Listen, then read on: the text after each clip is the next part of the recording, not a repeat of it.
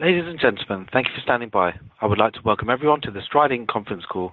At this time, all lines have been placed on mute to prevent any background noise. After the speaker's remarks, there will be a question and answer session. If you'd like to ask a question during this time, simply press the star followed by the number 1 on your telephone keypad. If you'd like to withdraw your question, please press the star followed by the 1 once again. Thank you. I will now hand the call over to Mr. Tim Casey, Vice President of Corporate Development and Investor Relations. You may begin your conference. Thank you, and good afternoon. Welcome to Stride's second quarter earnings call for fiscal year 2024. With me on today's call are James Rhyu, Chief Executive Officer, and Donna Blackman, Chief Financial Officer. As a reminder, today's conference call and webcast are accompanied by a presentation that can be found on the Stride Investor Relations website. Please be advised that today's discussion of our financial results may include certain non-GAAP financial measures. A reconciliation of these measures is provided in the earnings release issued this afternoon and can also be found on our Investor Relations website.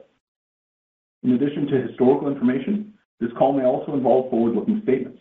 The company's actual results could differ materially from any forward-looking statements due to several important factors as described in the company's latest SEC filings. These statements are made on the basis of our views and assumptions regarding future events and business performance at the time we make them, and the company assumes no obligation to update any forward-looking statements made during this call. Following our prepared remarks, we'll answer any questions you may have. I'll now turn the call over to James. James? Thanks, Tim. Good afternoon. In November, during our Investor Day, we discussed the opportunities for our business and laid out our strategy to deliver what we believe will be market-leading returns. I discussed how increasing uncertainty, volatility, and chaos in our country has and will continue to increase demand for our offerings. Our second quarter results speak for themselves and demonstrate the macro trends are behind us. Our strategy is beginning to play out, and we are executing better. The year began with some uncertainty regarding the trends we might see in year, given the volatility over the past few years. We have been convinced that the market has moved in our direction and that we were not going to fall back to pre-pandemic levels, but there still remained the question of whether we could surpass those pandemic highs. Well, we ended the second quarter with 196.5 thousand enrollments, for an all-time record, surpassing our pandemic-level highs. We saw enrollment growth in both our career learning and general education programs, and strength in both new enrollment and retention. We have the largest cohort of new in-year enrollments that we've ever seen. And Americans continue to believe that school choice is good for the education system.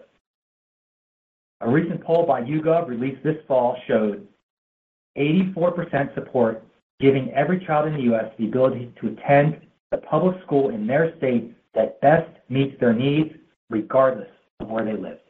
The results are clear, and it's what we've been hearing for years. Parents want choice. They want to be able to choose a school that will meet the unique needs of their child. They want to be able to change their child's future. I also continue to see reports that support our move into the career learning space. This fall, freshman enrollment in four-year institutions for 18 to 20-year-olds declined by 5.2%. And the reason for this decline was that this age group is increasingly choosing to enroll in community college or certificate programs. Students are explicitly looking for short-term programs that have a direct connection to the workforce. While we're still working on driving incremental demand to our career programs, data like this supports our decision to focus on certificates and career pathways in fast-growing, in-demand careers. Students in our programs can graduate high school knowing they've got the skills to go directly into the workforce or to choose to attend a post-secondary institution. There's also continuing support for our new products. In November, I outlined our K-12 tutoring product along with some of the demand drivers that support our entrance into the market. A study out of Texas showed that K-2 students who received individual virtual tutoring during last school year demonstrated higher reading test scores by year end. And Virginia launched a statewide high-dosage tutoring effort, part of a $400 million investment in education to recover from academic declines. We know that our tutoring offering using state-certified teachers can be part of the solution to the nation's learning loss and help drive student success. Taken together, I remain as excited about Stride's ability to change the future for students as I ever have been. The market conditions are right for an innovator like Stride to continue to drive student success across multiple markets. This call marks the end of my third year as CEO. And as we continue to achieve new enrollment and financial records, I still see a long runway in front of us. A couple of highlights I'd like to point out since I was appointed CEO. Gross margins are on pace to expand 300 basis points, plus or minus. Trailing 12-month reported EPS and reported operating income are both up 3 times the levels prior to my appointment as CEO. We've got the right team in place and are executing against the strategy that we've previously outlined. Thank you, and I will now turn the call over to Donna. Donna? Thanks, James, and good evening. I know James already discussed our enrollment numbers, but I think it's important to put it into perspective. It was just 2 quarters ago that we were fielding questions about whether we could return to year-over-year enrollment growth following the pandemic, and now we're talking about exceeding pandemic highs. This speaks to the resiliency of our offerings and the sustained demand for alternative educational options. We are proud to be able to give families a choice, and we believe that the trends point toward a long-term growth in our business. All of that has resulted in the first quarter in our history that we achieved over $500 million in revenue. And we've updated our revenue guidance for the full year such that now it exceeds $2 billion at the midpoint. Turning to our quarterly results, we reported revenue of $504.9 million, an increase of 10% from the second quarter of fiscal year 23. Adjusted operating income of $94.9 million, up from $76.3 million, or 24% from the same period last year. Earnings per share of $1.54, up 35 cents from last year. And capital expenditures of $12.7 million, down slightly year over year. Career Learning middle and high school revenue grew 7% to $165.1 million. This performance was driven by enrollment growth of 9% year over year, somewhat offset by a slight decline in revenue per enrollment. During the quarter, enrollments grew over 3,000, continuing the in-year enrollment growth trends we saw last year.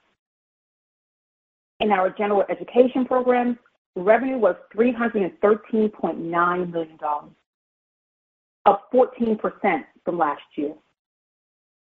This strength was also driven by continued enrollment growth in the quarter, with enrollments finishing the quarter up 5.4 thousand from the end of September, and average enrollment growth of 9% from last year. Revenue per enrollment for Gen Ed increased 8%. We continue to see strength in funding for education, and while we saw some timing impacts in our Career Learning revenue per enrollment, we still expect to finish the year with revenue per enrollment growth of between 4% and 6% for both lines of business. Our adult learning business revenue declined $4 million to $25.9 million on the weakness in our tech business we discussed previously. MedCerts continues to perform well, but growth in that business did not fully offset the declines in our boot camps. Gross margins for the quarter were 39.8%, up 270 basis points from last year. We're still seeing the effects of the efficiency efforts we put into place last year and continue to implement. Given the timing of the impacts last year, we don't expect gross margin increases to be as strong year over year in the second half. We still expect to see gross margins improve by 200 to 250 basis points for the full year. Selling, general, and administrative expenses increased 15% to $116.9 million, Stock-based compensation for the quarter was $7.6 million. We now expect to finish the year with stock-based compensation in the range of $29 to $33 million. Adjusted operating income for the quarter was $94.9 million, up 24% from last year. Adjusted EBITDA was $118.3 million. Interest expense for the quarter was $2 million. Our effective tax rate for the quarter was 24.9%, and diluted earnings per share for the quarter was $1.54. Turning to our balance sheet and cash flow.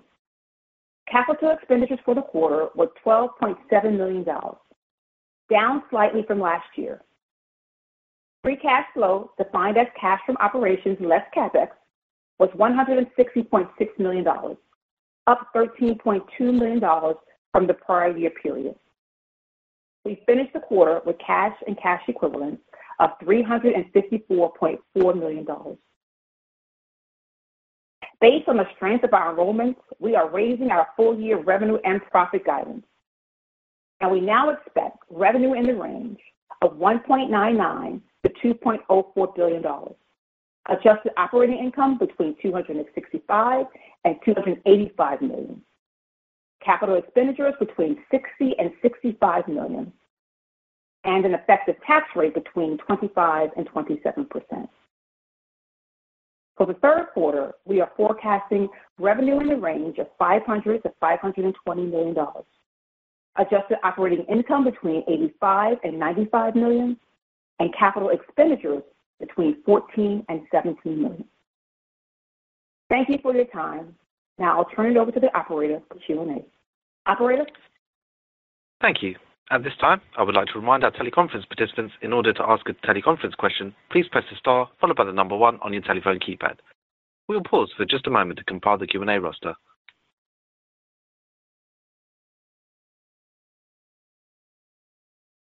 Our first question for today comes from the line of Greg Parrish from Morgan Stanley. Please go ahead with your question. All right, thank you. Congrats on another strong quarter. I guess we'll start with margin. Really good expense management again. You unpack the margin beat. Is there anything to call out on the expense management side where you were able to outperform your expectation going into the quarter? And then related, if you continue on this trajectory, there's upside to the full year, at least the way I look at it. So is there anything timing related or any reason why the back half margin won't be quite as strong as second quarter? Sure. So on a gross margin, some of the things that we talked about last year, we are continuing to do this year. One of the things you heard me talk about last quarter, just the timing of when we did teacher hiring had an impact on our margins. We did a much better job with that hiring process. The material that we send out, using more digital, using innovation and technology, using our size and scale, all the things that we talked about, we continue to do that. And as you might recall, I spent a lot of time talking about gross margins last year, and I said the changes we were making were structural changes, and that still holds true.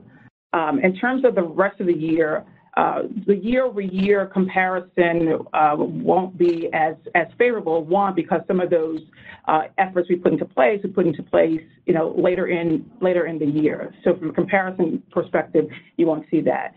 And then also in Q4, we typically have more sort of school-level costs like state testing and some restricted funding that we have to spend in Q4. And so that's where you might see Q4 gross margins typically not as high as you might see in Q2 and Q3.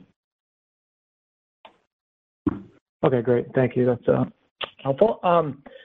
I guess, it sounds like you ended at 196, so everything was trending positive throughout the quarter, so I think I know the answer. But I think we're asking this quarterly now, but so far, 23 days in January, we're seeing similar trends, so it sounds like. And I think third quarter, it's harder to add students than it is second quarter, but this thing's still trending upwards, it seems, through January here so far. Yeah, I think we're not going to talk about the specifics of January today, but yeah, January so far looks pretty good.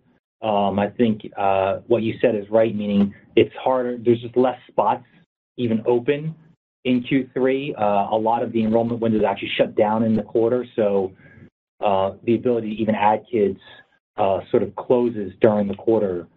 But I think just from a funnel perspective, we continue to like what we see. Okay, fair enough. And then I'm going to ask you about adult learning. I know it's small, it's 5-6% of revenue.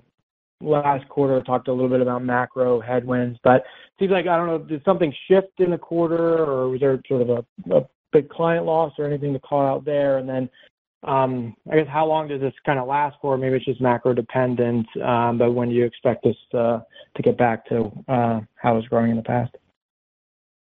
Yeah, I mean, I think the macro headwinds continue. I think you'll see that across the industry. So I don't think we're immune to what's happening across the industry and from an adult learning perspective. I think that certainly through the rest of the year, I would expect the headwinds to continue. Next year, I think we have to see. We're excited. I think the difference with our business, the adult learning, than the industry, or sort of the broader industry, if you will, is we're a little bit of a tale of two cities. We have the technology-based stuff, the boot camp stuff, which again, macro headwinds. I think everybody's going to see that. Everybody is seeing that. But we have our healthcare side, which continues to perform well, and as that continues to grow and we think perform well, at some point it'll offset, I think, any declines in the other side. So whether that's next year or not remains to be seen. But I don't think either way it won't be a material impact up or down for next year. Okay, fair enough. Thank you very much. Congrats again. Thank you. Our next question comes from the line of Jeff Silber from BMO Capital Markets. Please go ahead with your question. Thank you so much. Wanted to focus on the different segments. I'm going to start with general education. I know you have not broken out this as a separate segment for too many years, but kind of looking back historically, I think this is the first year we've seen sequential enrollment growth in gen ed between the first quarter and the second quarter. I know you cited, some improvements in retention, but if we can get a little bit more color, it was actually a nice surprise there. Yeah, I think generally speaking, we did find a sequential improvement. That is, I think you're right.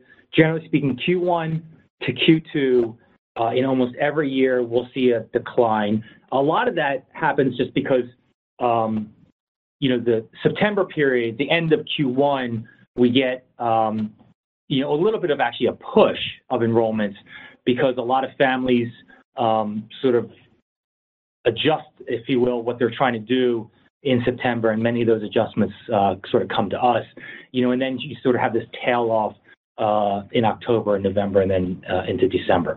Obviously, we were able to reverse that for this year sequentially, and I think part of it just we had strong execution.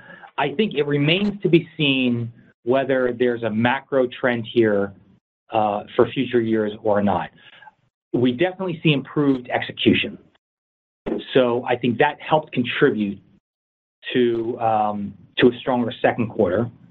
We see, funnel metrics like conversion and things like that continue to improve. So, and I think that's really our execution, which is improving. I think we still have a ways to go to continue improving it.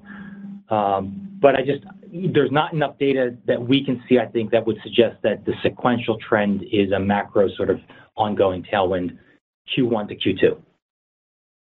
Okay, that's helpful. I appreciate it. If I could move on to career learning and let me focus on middle high school. Although we did see growth on a year-over-year basis, the growth did slow. Again, we don't have a lot of historical data, but I think it's the first time that we've seen single-digit year-over-year growth in that segment. So it looks like it did slow. Can we talk about what was going on there? Yeah, I mean, I think, you single digit, we're in the 9+% range. So, yes, I mean, single digit. We've got, I think, a business that's starting to scale. We have a business that, now, in some respects, it's a same store comp because we're not adding a whole lot of new programs. And, I think for the year, we'll probably still be, we'll still probably average out into a double-digit growth. And, so I think for us, I think that's, if we continue at that sort of low double-digit career growth, we're going to be pretty happy. But, there's a little bit of mix. There's a little bit of, we're talking on the margin here. And, the difference between 9+% and 10%, is a few hundred kids, several hundred kids. So we're talking on the margins here, I think, a little bit. Yeah, I was actually referring to revenue. So I know, you have revenue per student, there was a little pressure there. So that's okay, no worries. But yeah, again, I think your answer to that is valid as well. Okay, yeah. I'll jump back to you. Thanks so much. Thanks.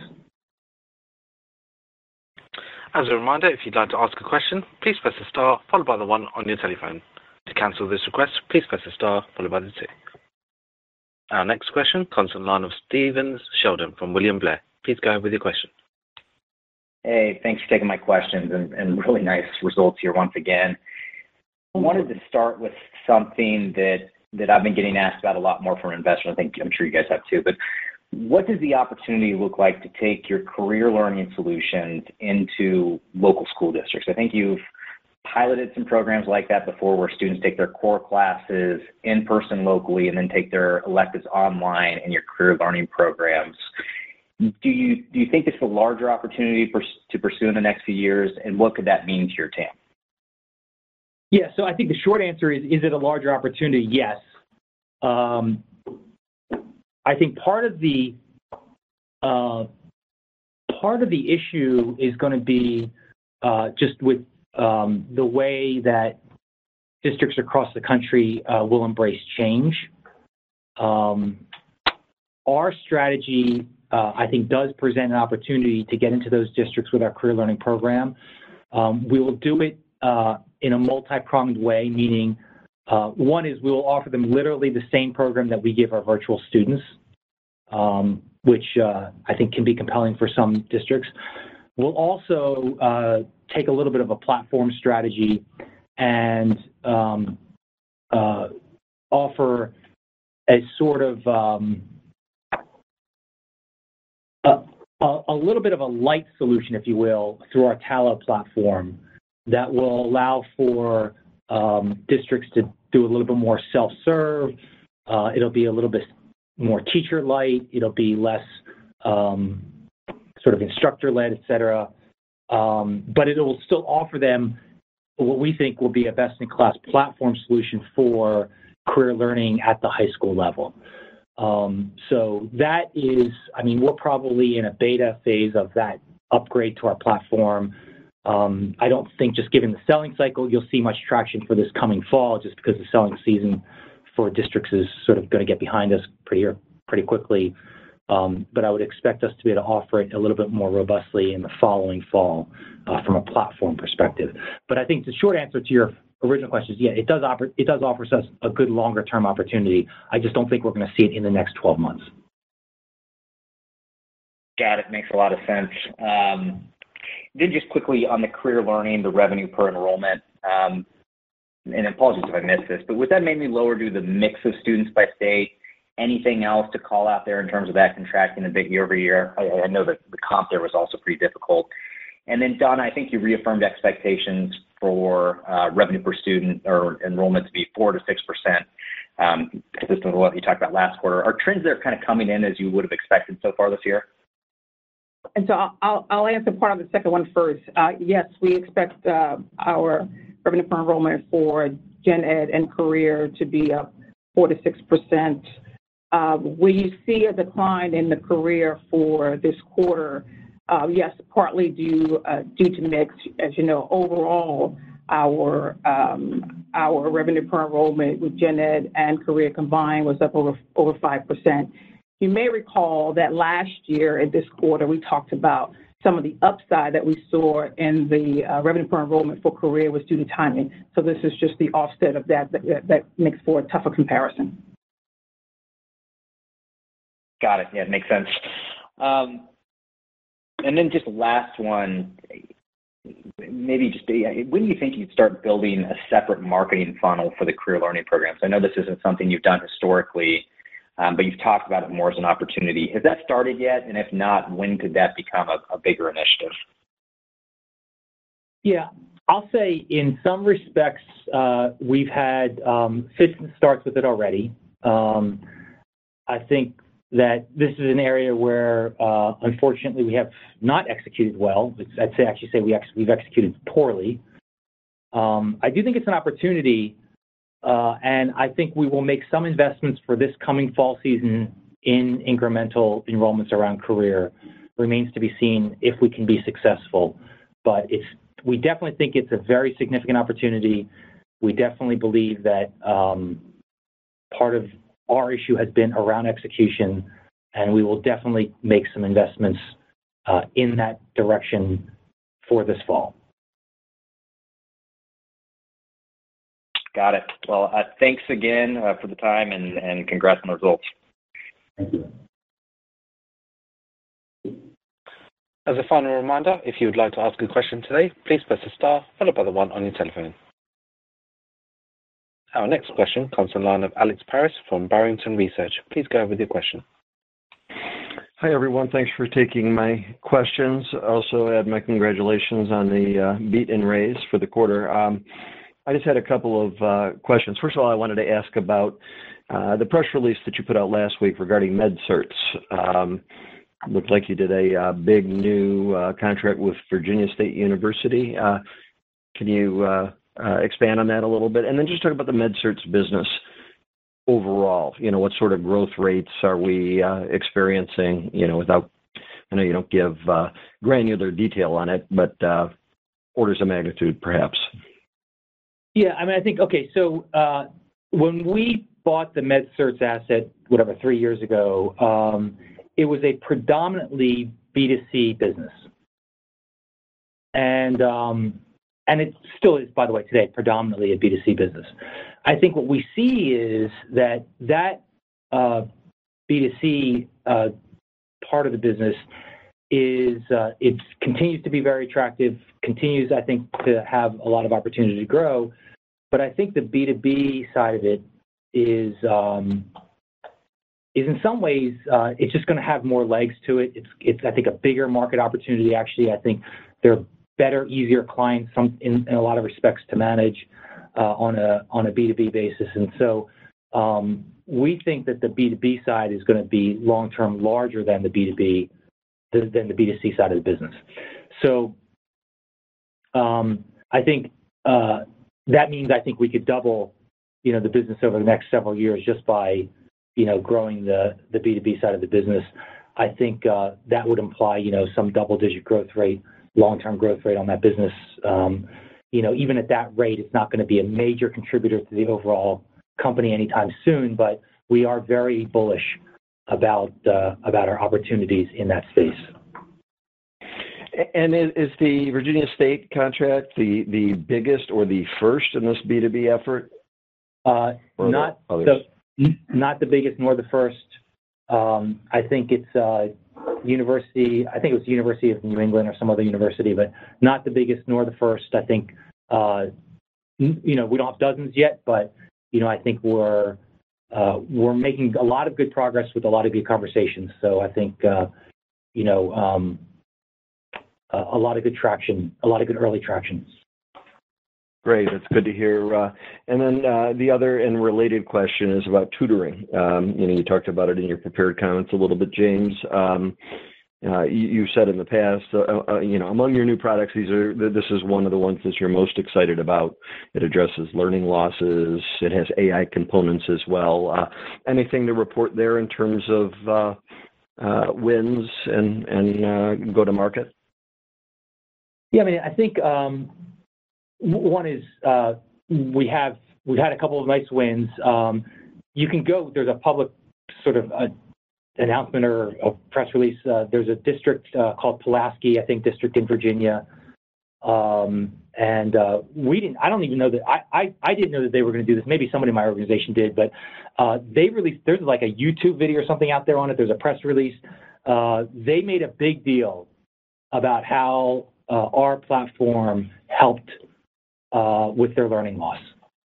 And, you can't those kind of testimonials, it's particularly when we didn't even know or asked completely unprompted by us, I think bodes well for the long-term prospects for that business. Gotcha. So just to be clear, you're in the market with this product right now? Yes, we are in the market with this product. We're also, we think for next year, we're going to have a pretty good upgrade to the product, which is going to embed more AI elements into it. But yes, we're in market today. Great. Thank you. That'll do for now. Thanks.